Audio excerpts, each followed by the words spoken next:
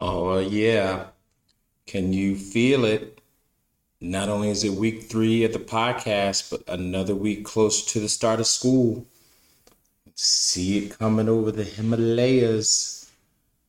So, this week, thinking about not only school coming, but the official start of another admission season, we're going to focus on what families need to think about as they get ready to enter into admission cycles, whether it be thinking about kindergarten on the horizon, or whether you are in an outplacement year, moving in middle school out here in California, it's that 6th grade to 7th grade. If you're thinking about high school, 8th grade and 9th grade, and then of course the seniors, the class of 2024, thinking about college. So, in honor of that, figured I would give my top 5 nuggets to gear you up for entering what is effectively a gauntlet. And you got to be prepared, just like when you give your little child that backpack, that new backpack, the new kicks, and the new school gear. So here we go in no particular order. Now, keep in mind, I give these as someone who has read files for admissions. I've interviewed in admissions, both in my current position and for my alma mater. I've been in the room where it happens. And most importantly, I've been the parent who's had to sit there and go through all of this and then sit and wait to get that decision on whether or not my child has been admitted to the school of their choice. So I have, say, a bit of experience on the subject. And these days, given that I'm about to enter this process in earnest, we are 1 year away from the Dimple One senior year. I've been grilling all my parent friends about their college processes. So I'm equipped with that information as well. So no further ado, here we go. These are in no particular order, except perhaps the last one, which I think is the most important. I'm going to start out with having a family huddle. So at some point in the near future, as you think about outplacement, you want to have a gathering, a meeting of the minds. Think about who your applicant is. They're in pre-kindergarten. What is it that they like to do? What is their personality like? If it's middle school, what kind of aptitude have they shown in the classroom? What are the extracurriculars that they really gravitate to? And to an advanced degree, the same for high school and college. Who are they? Gotta have a sense of who the applicant is, and therefore what kind of environment makes the most sense. And so when you enter into that process, you want to enter into it with everybody on the same page, parents on the same page as the student. If it's a household where parents are not together and it's a blended family, everybody needs to go into the process with the student at the center on the same page, because schools can pick up when there is drama and they're wary of it. No school wants to bring drama in the door if they do not have to. I would say the older the kid is, the more say they get. So the Dimple one, for example, given the hard work he's put in and out of the classroom, he largely gets to be the captain of his college process. But of course, if we're talking kindergarten, not going to be quite the same. So that's number one, have a family huddle. Number two, once you have finished that huddle and you are ready to start applying, I would say get all the applications as quickly as you possibly can. So for some schools, that means you have to fill out an inquiry form online and then they give you the information. Others, it just means you have to go to their website. But the quicker you can get your hands on an application and get started on it, the quicker you will finish it and get that piece of it out of the way. Because then once you have finished it, that often unlocks being able to come to campus. Certainly in the middle and high school processes, you start to get to be invited to things. In the college process, there is certainly a lot of wisdom these days on applying early, whether it is in a non-binding early action role or you have figured out that one and only school that you want to apply to for early decision, which tends to be binding. But again, start early, because certainly for middle and high schools, in most places, you're looking at an early deadline of December, a later deadline like the end of January. And the quicker you can get the application out of the way, the more you can focus on if you need test prep, if you need to get to campus for events, and all those different types of things. So, number one, huddle. Number two, start early. And I would even add to that, finish as quickly as you can with your applications. At least your part. It may take some time for recommendations and such, but at least the basic part of the application you want to get done as quickly as possible. Number three, and then we're going to take a little bit of a break for you to digest it all. Keep up. Number three, chart a schedule that makes sense for your family. So again, let's say, and I usually recommend you want to come down to a top three of schools. College may be a little bit more expansive, but for people that I talk to who are looking at middle and high school, say pick a top three. You're going to have at least one event per month at each school. So now that's 3 events per month that you are now going to have to juggle and make time for. So if you can chart that on your calendar, the better off you will be. You can think ahead about, when you're free, prioritize, but really chart that schedule. Figure out on the college end which campuses are must see. You really want to make sure, to the best of your ability, you can get to campus, because you want to have a feel for what that's like, what it feels like, what it looks like. That helps make the decision, helps you get a sense of whether it will be a fit or not. So to the degree that you can do that, the better off that you will be.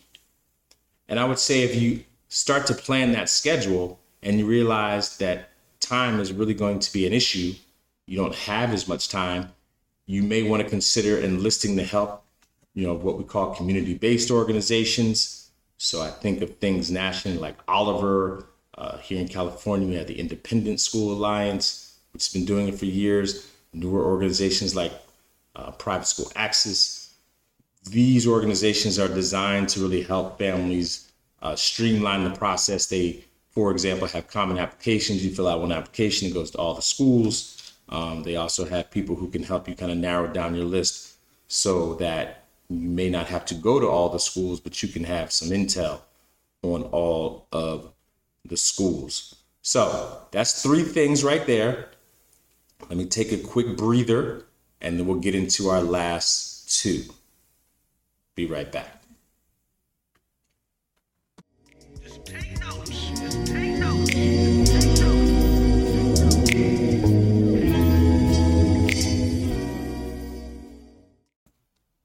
All right, so we're back. We have 2 more nuggets on admissions that I want to put in the membrane. Hopefully you are definitely taking your notes, thinking about these things, because these are things that I talk about with people all the time, every year, as we get into the start of school and then the start of admissions. It really creates a double excitement for me as an educator, because not only am I meeting new students who've been admitted to school, but I'm meeting new families who are aspiring to come to school. So it's almost like a preview. All right, so the 4th one, and again, these are in no particular order. They do have some logical order that I'm sure you could figure out, but I just was going off of kind of what makes sense to me. The next one is you start coming to campus. We talked about visiting, charting that schedule. You want to make sure that you have conversations, press the flesh, meet with as many important people on campus as you possibly can. Again, schools really go out of their way to create an admissions calendar where they are opening up the campus at many different points, offering touch points, as they call them, to meet families. So, in my spot, one of the most enjoyable and relaxing as homecoming, where we not only have full carnival going on, but a full day of athletics. So you can check off a number of different boxes at once. You can meet admissions folks, you can meet athletics folks. So that's just one example. And many schools do all kinds of different things to showcase their institution. So in those moments, do not be shy in, striking up a conversation with any administrators that you can meet. Certainly the head of admissions to start, because that person, is ultimately going to be the gatekeeper, is going to call the shot, yay or nay. But if you can meet the head of school, also a bonus. If you can meet a division head, so if you're applying to a middle school, the head of a middle school. If you're applying to a high school, the head of the upper school or the high school. You want to have those touch points, because ultimately when those people go into a room, they are going to talk about an applicant. And, if you can have many favorable outlooks on an applicant, the stronger the application is going to be, beyond just what is on the paper application. And that conversation that you have with those people can be not just, introducing yourself, but you can start to ask questions. You can start to get a philosophical feel. You can start to get a sense of who they are, because the more you understand that, the more you have a sense of if the school itself is going to be a fit for your family. Because when you go into a school, I don't care if it's public, private, whatever the case may be, if it's outside of your home, you go into a school, you become part of that community. And you have to decide as a family, no matter what the academics are you comfortable being in that community? So meet the key people. And then finally, and most importantly, and again, this crosses all the levels that you may be thinking about in terms of admissions. Once you've gathered all the data, you've met people, you finished the application, you have searched and scoured the web, you have talked to your friends who go to the school or people who you've met who go to the school, you've talked to student ambassadors, parent ambassadors, you've gone to games, you've gone to homecoming, you've seen plays, you have attended musical performances, you feel like you have all the information. Really have another huddle and figure out the best fit for the applicant. And it can't just be about name. There are schools in every place that are considered the quote unquote best, but if it's not the best fit for your child, then it ain't the best. Yes, there are schools who have noted reputations and resources, but if they can't be in partnership with your family for the good of your child, then it's not the place that they need to be. I can't stress enough how important it is to find the right fit for your child. And at the college level, what is that campus that lights up your student and makes them feel at home? It makes you feel at home. And you're comfortable putting your child in that community's hands, at the high school and middle school level. What is the community you feel comfortable being a part of for 4 to 6 years? Do you feel like there are ways for you to inject yourself into that community and share your talents and resources? Because at the end of the day, without strong families, schools all crumble. So do you feel like the school deserves what you bring to the table? It is very much a partnership. So I am going to stop there. Hopefully we generate some discussion this week around this, because again, 'tis the season. I'm prepared, I'm ready. My mind is sharp. I was back on campus this week. School has effectively started for me. I started meeting new 7th graders this week. So I'm ready. Looking forward to another year as a professional. So hopefully we get some questions. I'll be happy to answer them this week. But coming up, a bonus. I'm proud to be bringing and sharing with you my genius sister, Jennifer Rivers. Be talking with her coming up after this next break. Just take notes.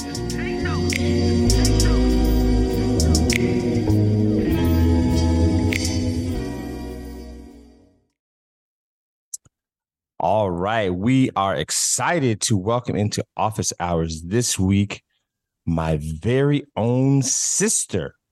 But this is not just a nepotism play. She happens to be the director of college and career counseling at Cristo Rey High School in Philadelphia, our hometown. So, Jennifer Rivers, welcome to Taking Notes with your own brother, John Carroll. How are you? I am good. How are our nieces, my nieces, your daughters? Uh, the nieces are good, thriving, Alive still? alive still, sleeping right now, but they're alive. Excellent. So we will not make too much noise to wake them up, but I appreciate you taking the time. It is a benefit of the Carroll family that when it comes to education expertise, you do not have to go far. Yeah.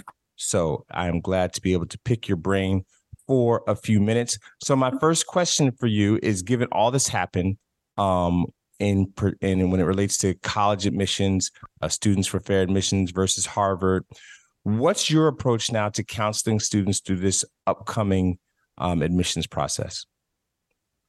I think the short kind of answer that I can give, and then kind of go into more detail if you want me to, is really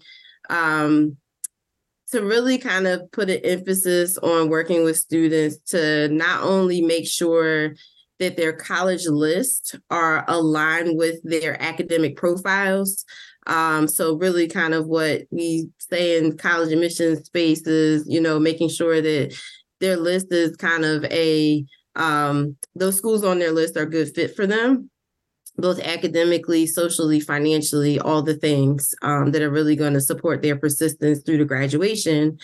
But more importantly, on the admission side, making sure that their essays are solid. So they have really strong college essays. What the Supreme Court decision did was that while it banned race as a standalone factor in the college admissions process, it didn't say that you couldn't mention it in your application. So not saying like, because I'm Black, you should accept me, but it's not to say that you can't still tell your story. So I think that making sure that students are telling a story that is going to be compelling and really give the college admissions team a good picture of who they are and what they can bring to their campus is really going to be important. And so let me just pull on one thing you said there that I thought was interesting in terms of the ability to write about your experience in your essay while not being able to, kind of self-identify in the app as you used to be. Do you think that in your profession is going to become a trend that, counselors are going to be advising students to make their essays basically, kind of a self-identification piece, or is it going to be that they're going to continue to just kind of write about experiences that move the needle? Like, is it going to necessarily going to be the case that Black and brown kids and students of color are going to have to identify, or are they going to have choice? What are you thinking in terms of that? I think that our students can still have a choice. I can say this because for my entire career, I've worked with traditionally marginalized, like students from traditionally marginalized communities. So basically, Black and brown students, low income first gen students. And what I've always said to them, and the thing that I learned very early on was that, telling your story is really important, right? So you can't necessarily separate like who you are from your story. So I think that's going to continue to be important, whether you're, whoever you are, however you identify. I think that that's going to continue to be important. I think that a lot of students may struggle because they feel like they have to submit an essay that is going to be like inherently sad. Like we're trying to win some sort of like, I don't know, we're trying to win some sort of deficit Olympics, and that's not what we should be coaching students to do. I think that your story is going to be your story, and that's really going to tease itself out to an admissions counselor. I can say that because I have worked in college admissions, so I understand it from both sides, right? Both helping students to put their essays together, but then also being the recipient or receiving these essays and having to review them.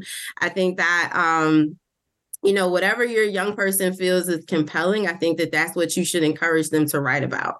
I think that identity is always going to tease itself out because it's so much a part of who we are. And particularly if you're a person of color, it is inherently a part of who you are, right? So you shouldn't necessarily feel shamed in sharing that. And one more thing, I'd just love to hear you hypothesize on, like, you work in a school where clearly there's a team of people who can help students put that polish on an essay.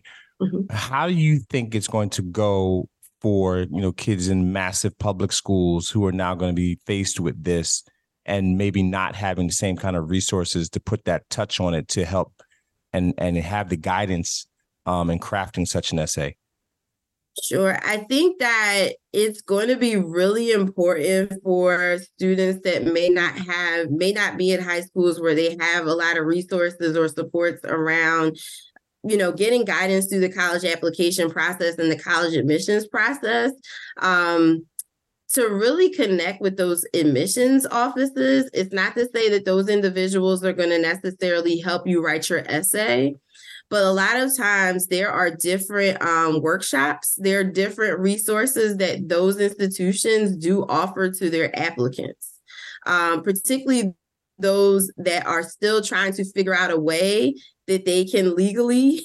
So it's like adhering to the law while still being able to bring in a diverse class. So I'll give you an example. I and my associate director participated in a workshop that the admissions office at your alma mater actually just did last week on college essays. So I thought that was pretty significant, given the decision and given, like after the decision came out, it was like I received an email from the institution, I guess, that they sent to all the college counselors that they have in their databases, saying that, we have to, this was, this is not something that we necessarily welcome, but to be pretty much to be in alignment with the law, we have to reevaluate our current admissions practices, right? So that's a kind of savvy strategy to say, like, okay, these are some of the things that we know that you're going to be supporting your students with, and these are some of the kind of strategies that you should probably consider working into your process as you're working with them. So it's kind of a roundabout way of basically still being able to reach out and have touch and really have the opportunity to admit students that, may not necessarily have the same opportunities as their white suburban counterparts.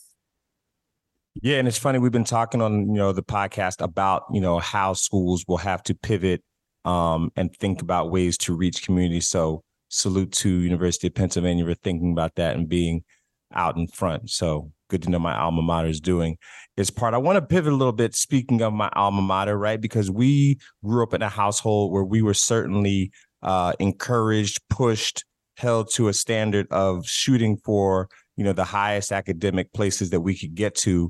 When you think about the families that you deal with now, what's different about their approach versus maybe how we were taught to look at the college process? Like I remember mommy telling me, in August of my junior year, I want you to apply to 20 schools and have it done. And that was kind of it. So I think, for us as Carroll children, again, that expectation was really high. I'm chuckling because I kind of remember the similar conversation. You need to do this, and that's pretty much the end of that. And by the way, no college counselor, right? No hired other person to help us. This is you go do it, find all the stuff, all of the things, and I'll see you at the end. Make sure it gets done. Yep. And I'm here, let me know what you need. So I think that really came from a place of our parents really, they were confident that they had put the necessary mechanisms in place, right, to facilitate that process, so there was an investment in private schools, being very strategic about where we went to school in general and, being mindful of who we were as, as people, right? But also as learners. So I think that approach probably worked well because of the resources that were there, right, to support what we were doing, but then also how we were socialized, right? So I think, growing up, I don't know too many of our friends whose parents either did not have a college degree, or did not set that same expectation of their children that they were going to college, right? So I think it was all about that expectation and socialization. So just by association, you had that push, not just from, mom and dad, but also from the community, from the village. And so I think that approach worked because of those different components, right? And there were different factors, like we were involved in a ton of things growing up or whatever. So I think that exposure kind of like pushed that motivation. And really didn't make that seem like it was an insurmountable task. I think with the students that I've worked with throughout the course of my career, many of them, I mean, it still saddens me that in 2023, I'm working with students that are still first generation, not just college, but even first generation high school graduates, right? So another conversation for another day, but just to kind of make light of education attainment in the communities that I primarily have worked with over, 20 years at this point. So families are very different. I think families are very trusting of the schools to kind of do it. So I work at a school that is unapologetic in its approach about being college prep, and every student is going to college, right? And that's not a terrible thing, right? And I think parents are drawn to that mission because, they know that a college degree is going to be a huge difference maker in the lives of their young person, but then also to their families, right? And so they get them to Cristo Rey, and it's kind of like there's this feeling that they have arrived. So they're going to come to the school and everything is going to be taken care of. What I'm trying to do, and I'm going into my third year at Cristo Rey, is really to lock arms with the families, because for me, I've recognized over my career really that if I don't do that, if my team doesn't do that, we can get them into college. So I don't think that we don't have an access issue, right? We can get them into school, but that conversation that has to happen between let's say February and May 1st, when they have to make a decision, is very difficult if the family hasn't been brought along on the whole entire journey, if the family really does not understand what's happening, right? So I think that, and I say that because not only am I working largely with first gen students, I'm also working with a lot of students that are first generation in this country. Some of them are undocumented, some of them are not, but they are the primary kind of while their parents are their parents, some of them come from households where English is not their first language, right? So the parents' primary language is not English. And so they're pretty much responsible for a lot of what happens with that family on a day-to-day basis. Mm-hmm. So the idea of that young person then leaving that household is it's a non-starter. So it's you can go to college, but you can't go outside of Philly. And so if I don't kind of have that conversation at the beginning of the year with parents and families about kind of what this is and kind of what the opportunities are, and really start to form those relationships, those conversations in the spring get very difficult for many reasons, right? I have tons of stories I can share, but bottom line is that I definitely have to approach it from a holistic lens. I can't just work with that young person. I have to work with their families. So unlike with us, it was you go and do this and then kind of tap me in when you need me to either help you with your application fees or your FAFSA form. I need them to be a part of it from the beginning. Right. And even with us kind of being set off alone in our admissions process, right, there was at no point during our schooling, no school that we went to was unaware of who our parents were. Mm-hmm. Right. So it definitely underscores that, like you say, because of first generation situations, socioeconomic status, whatever the case may be, if you don't have that partnership with family, it does create some unique situations, which therefore mean the schools have to, implement some structures to make sure those students are supported all the way around. And I think that's something that resonates, public, private, no matter your school format. I want to pivot a little bit. We talked about my alma mater. I want to talk about yours, the Mecca HU, my sister, a proud Bison. Shout out on the resurgence of your swim team, by the way. Yes. Coach Askew doing big things down there. Yeah. And I'm curious, given stuff like that, right? So Howard ends up on the cover of Sports Illustrated with the swim team. The Howard Band performs at the inauguration. These milestones, these moments, for the culture have really driven up application numbers, right? But then we've seen where, the infrastructure to receive that greater interest hasn't always necessarily matched up. So I'm curious where you are in terms of that moment, right? The renaissance and the interest of, HBCUs, but then the struggle that's kind of always been there, that the infrastructure and support for them doesn't always match. So what are you feeling about that as a proud alum? So I listen, I tell students all the time, because of course I have students that I work with and they're like, I want to go to an HBCU. And I'm like, I support it. I'm very I'm unapologetic in my support of an HBCU. Students come into my office and know it's Howard all day, right? So even though I'm getting ready to have another degree from Temple, it's Howard, right? So I think for me, it's not a struggle. It's more so because it's kind of like, I already know what it is, right? And we can go into a long conversation about why it is what it is, when we talk about structural racism and, even the need for HBCUs. And so I try not to approach it from a deficit standpoint. I try to make sure that students really understand the complexities that are HBCUs. So there are wonderful benefits to going to an HBCU, to ultimately graduating from an HBCU, because no matter what school you go to, it's ultimately, I want you to graduate, right?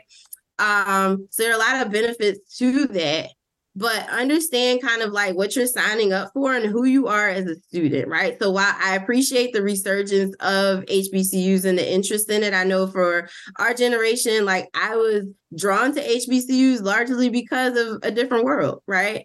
And, what I saw wasn't. on Shout television. out Yvette Lee Bowser. Right, yes. Listen, so I was largely drawn to it because of that and the images that were portrayed in that television show. And then and the people that I came to know that were products of HBCUs. I think somebody probably needs to do it. Maybe this station has been done or is being done on this, but really the impact of Cheney University on just the education of young people in the city of Philadelphia between 1960 and maybe even 1999. I don't know. Or even a dissertation on the link between Cheney graduates and the economy of Philadelphia. I mean, right. We grew up amongst many, right? And so the Black middle class, you could argue, is largely built in Philly off of HBCU graduates. Absolutely. Cheney and Lincoln, right? So I think that there's a lot that has been contributed, right? So we don't want to dismiss any of that. But as you said, the structure and infrastructure, right? So I think that it's important that young people and their families. So while I'm grateful to what has happened pretty much since 2020, and really I would argue before that, because I think what was drawing a lot of students to HBCUs was, the election of President Trump. Right. And the polarization in our nation, around race that was, that he, happily seemed to want to stir up. And so I think that what students need to understand is understand the school and what it is. And also understand what it is that you need, right, as a learner, right? I tell students all the time, I didn't decide that I wanted to go to Howard until fall of my senior year, right? I went to homecoming and that was it. And it wasn't necessarily just homecoming. It was the idea that I really felt at home there when I stepped on that campus. And it was a feeling I hadn't felt when I went on to any other college campus. So I think it's understanding what the space is, right, in context, and who you are as a student and what you need as a learner to be successful. I think it's also understanding that there's more than 5 HBCUs in this country. Because a lot of the young people that I work with, it's like they identify Howard, Hampton, Morehouse, Spelman, and maybe FAM, and then the bonus is A&T, right? So they, those are the only schools that they want to go to, or they say they want to go to, and they apply to heavily, which is great for them. It's wonderful for those schools. But there are a ton of schools. There's about 103 HBCUs now. Yep. And so there are a ton of schools that don't have the same name kind of like recognition, but they give out money. Because I hear a lot of students say, oh, I got into Howard or I got into Hampton, but they didn't give me any money. Well, did you try to apply to Claflin? Did you apply to Winston-Salem State? Did you apply to North Carolina Central? Did you learn about what their programs are? Because believe it or not, a lot of these lesser known schools have more competitive programs than some of the top tier, quote unquote, HBCUs, or even like top tier PWIs. And you didn't even know because no one you didn't get a chance to maybe learn about that. So I think that it becomes more important that we leverage, the opportunity to go onto college campuses. Another thing that we didn't have when we were going through our process was social media and the internet, right? We had to go and look up stuff in books, or we had to rely on snail mail, or we had to call schools to get information. And college tours were really important because it was like, how else were you really going to be able to see? And so now you have the internet, you have social media. I tell students all the time, use your phones. You're on your phone all the time. Use social media for good, not for evil. Use it to your benefit. Follow these colleges that you think you want to go to. And even if you're saying, I just want to explore HBCUs, there are a lot of different social media pages about just promote HBCUs. So you can learn about the other, 100 that you didn't know about before. So I think that it's really important that we, as we try to raise the profile and we try to really kind of move students to options that are going to work for them, right? And I emphasize the work for them. We have to really get strategic in our approaches around how we do that. Love it. Lots of gems there. And I'm going to have to post up all these different resources that you noted in terms of getting to know not only the HBCU landscape, but the college landscape in general, because I think the key gem there is, the social media piece really does take your access to a new level. I'm also going to do a quiz, maybe even give out prizes, see who can name more than 5 HBCUs. That's always fun to see when it happens at work. Last thing for you. You talked so eloquently about, the difference when you are coming into this school year, when kids start coming into your office. What's going to be your go-to piece of advice for even how they start to identify a school that they love?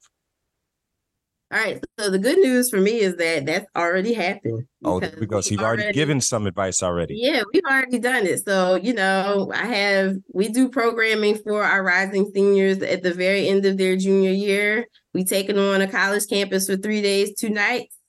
And their mission is to work on their college list and their college essays. So we did that for the second time in a row this year. So already having some of those conversations with students. And I think for me, the biggest piece of advice that I give them is, as you are going through this process, it's going to be essential. It's going to be critical that you assemble your village, right? So going back to the conversation about parents and families, as much the same way that you come in and have conversations with myself or my colleagues about what it is that you're thinking about and the schools that you're interested in, have those same conversations with your family members and also your parents, right?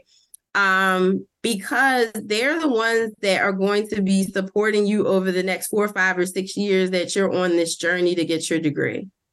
And so you need to be bringing them along on that journey. And beyond that, more importantly, if they're kind of clued in at the beginning, it's going to make the journey that much more easier for you. So even, through the college application process, right? So it's important that those conversations be had so everyone is very clear on what the plan is, so that when there are resources that need to be brought to bear, folks can start to really jump into action. And it's not something that has to be done at the last minute. People they're already planning around what it is that you're going to need, around support and help. The thing that I remember very vividly that our mother did, I know when I was in my senior year, she was very strategic in making sure that every gift purchase that I received, in addition to her buying things throughout the year, every little gift purchase, whether it was for Christmas or my birthday, it was something that I can use when I went to school, right? So by the time I got luggage too, right? I know I got luggage. Yeah, I did. Yeah. I got luggage set for Christmas. I had trunks, and those trunks got full with soap, and because I swam, I had my special shampoo and my conditioner, like I had all this, like I didn't need a trunk party because it was like my mother and father made sure, daddy bought my computer. So it was like I had all the things before it was even time for me to go, before I even graduated from high school. So I think that, and particularly as we think about how expensive it is to go to school, that's like now it's even more critical that those things kind of be put in place, like that planning conversation starts, so that people are not having to make really hard decisions come the spring. Yeah, I love the village piece. I think about our friend Carlin from Germantown Friends and how her son became a viral star. And, I consider myself part of the village, even though I'm across the country. And, being able to put in on his journey to Morehouse has been a thing. So, village is a big thing these days. And with the tools of social media, Cash App, Venmo, whatever the case may be, you can really, be a blessing to somebody who's not even local. So I love all those things.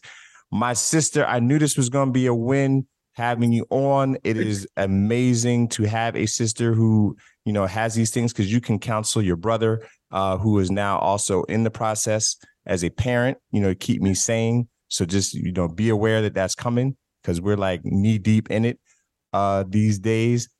Cristo Rey is lucky to have you. There's a reason Merrick Garland had to pull up, because you guys have something special going on over there. So keep it going, and I will see you soon. All right. Thank you. Thank you.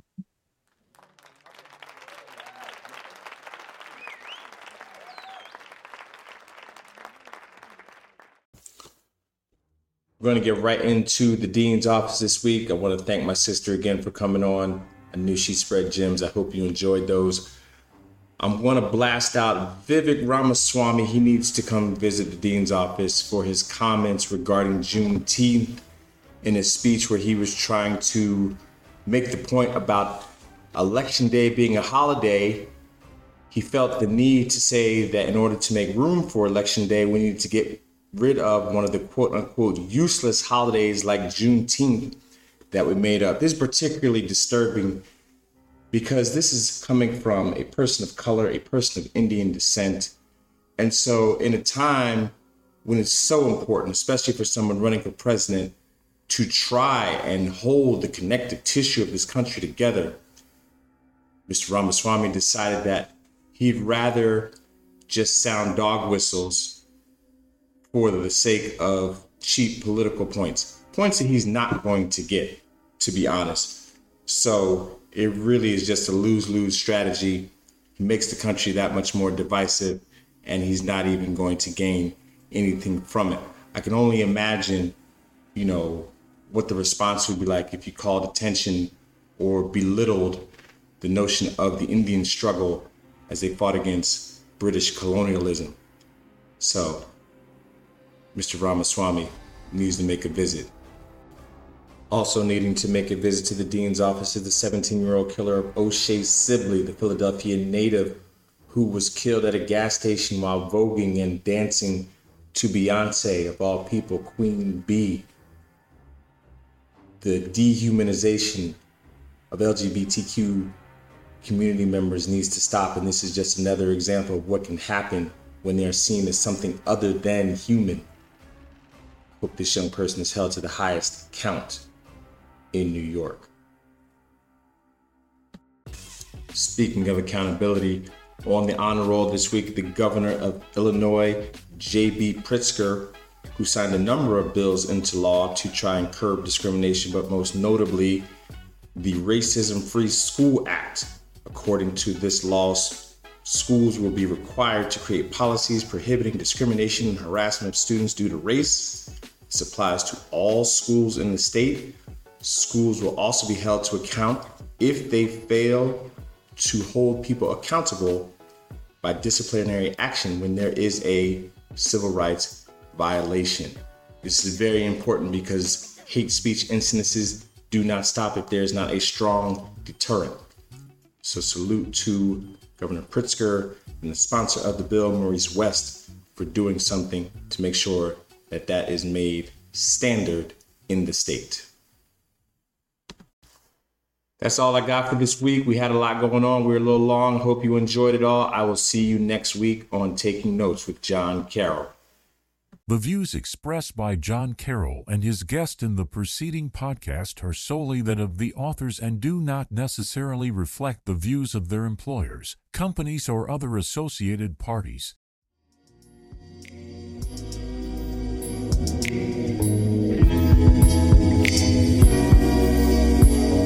Just take notes. Just take notes.